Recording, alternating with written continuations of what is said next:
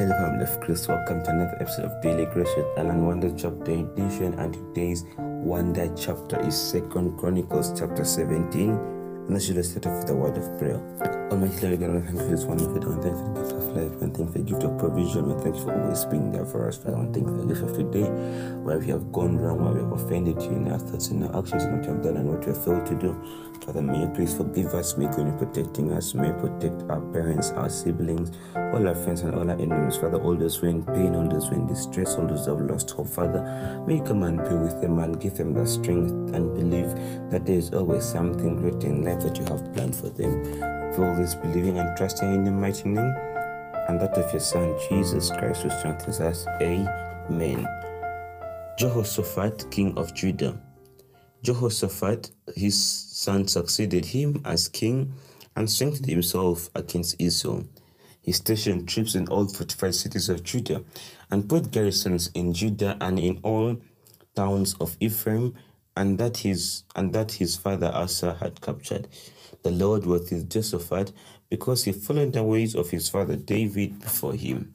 He did not consult the Baals, but he sought the God of his father and followed his commands rather than the practices of Israel.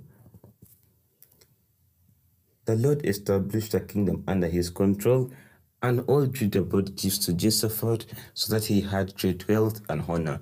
His heart was devoted to the ways of the Lord. Furthermore, he moved the high places and the Asherah poles.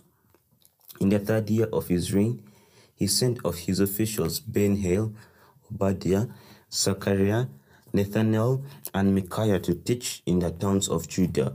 With them were the certain Levites, Shemaiah, Nethaniah, Zebadiah, Asahel, Shemamoroth, Johonathan, Adonijah, Tobijah, and Tob-Adonijah, and the priests Elishama and Jehoram. They taught throughout the Judah, taking with them the book of the law of the Lord. They went around to all the towns of Judah and taught the people. The fear of the Lord fell on all the kingdoms of the land surrounding Judah, so that they did not go to war against Jehoshaphat. Some Philistines brought Jehoshaphat gifts and silver as tribute, and the Arabs brought him flocks, 7,700 rams and 7,700 goats. Jehoshaphat became more powerful and more powerful. He built forts and cities in Judah and had large supplies in the towns of Judah. He also kept experienced men fighting in Jerusalem. Their enrollment by families has fallen. From Judah, commander of units of 1,000, Adnah, commander with 300,000 fighting men. Next Jehohanan, the commander with 280,000. Next, Amasiah, son of Zikri, who volunteered himself for the service of the Lord with 200,000. From Benjamin, Eliadiah, a valiant soldier with 200,000 men armed with bows and shields. Next, Jehoshaphat with 180,000 men armed for battle. These were the men who served the kings, besides those he had stationed in the fortified cities through Jerusalem. And this is our wonder chapter for today. What message do I have for you? The first one comes from verse 4. Verse 4 says, "But sought the Lord of his father and followed his commands rather than the practices of Israel." Here we're seeing King Jehoshaphat. He is seeking the Lord and he's following the commands of the Lord rather than the practices of Israel. So many times we are influenced by the habitat we are in. So many times we do such things because of where we are. So many times we do certain things because of pressure. So many things we do certain things not because we want to do them, but because other people there are also doing them. But the Bible is telling us today that look at an example of King Jehoshaphat. What he did, he stood his way and he followed the ways of his father, and he respected and worshipped God.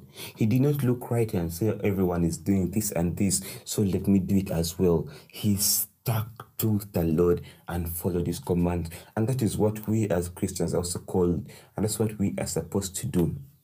That we should not be so much into the earthly ways, that we should not be so indulged into the earthly livings, and then we forget the path of the Lord. We should always seek the Lord. We should always follow Him. We should always, can I sing? Give in our all, and we should always listen and obey His commands. Even if your best friend is doing something and you know as a Christian it's wrong, do not indulge in it. I know it's hard, I know it's not easy. The world is not easy itself, but ask for strength to persevere, and the Lord will always give you that strength. Ask for strength to stand out, and the Lord will always give you that strength. And lastly, when you go to verse 6, his heart was devoted to the ways of the Lord. Furthermore, he moved the high places and the Asherah poles from Judah. His heart was devoted to the ways of the Lord. We ought to devote our hearts to the ways of the Lord. Amen. Once you devote your hearts to the ways of the Lord, and then you'll find yourself obeying His commands. You'll find yourselves listening to Him more. You'll find yourself being obedient. You'll find yourself aligning to Him more and more.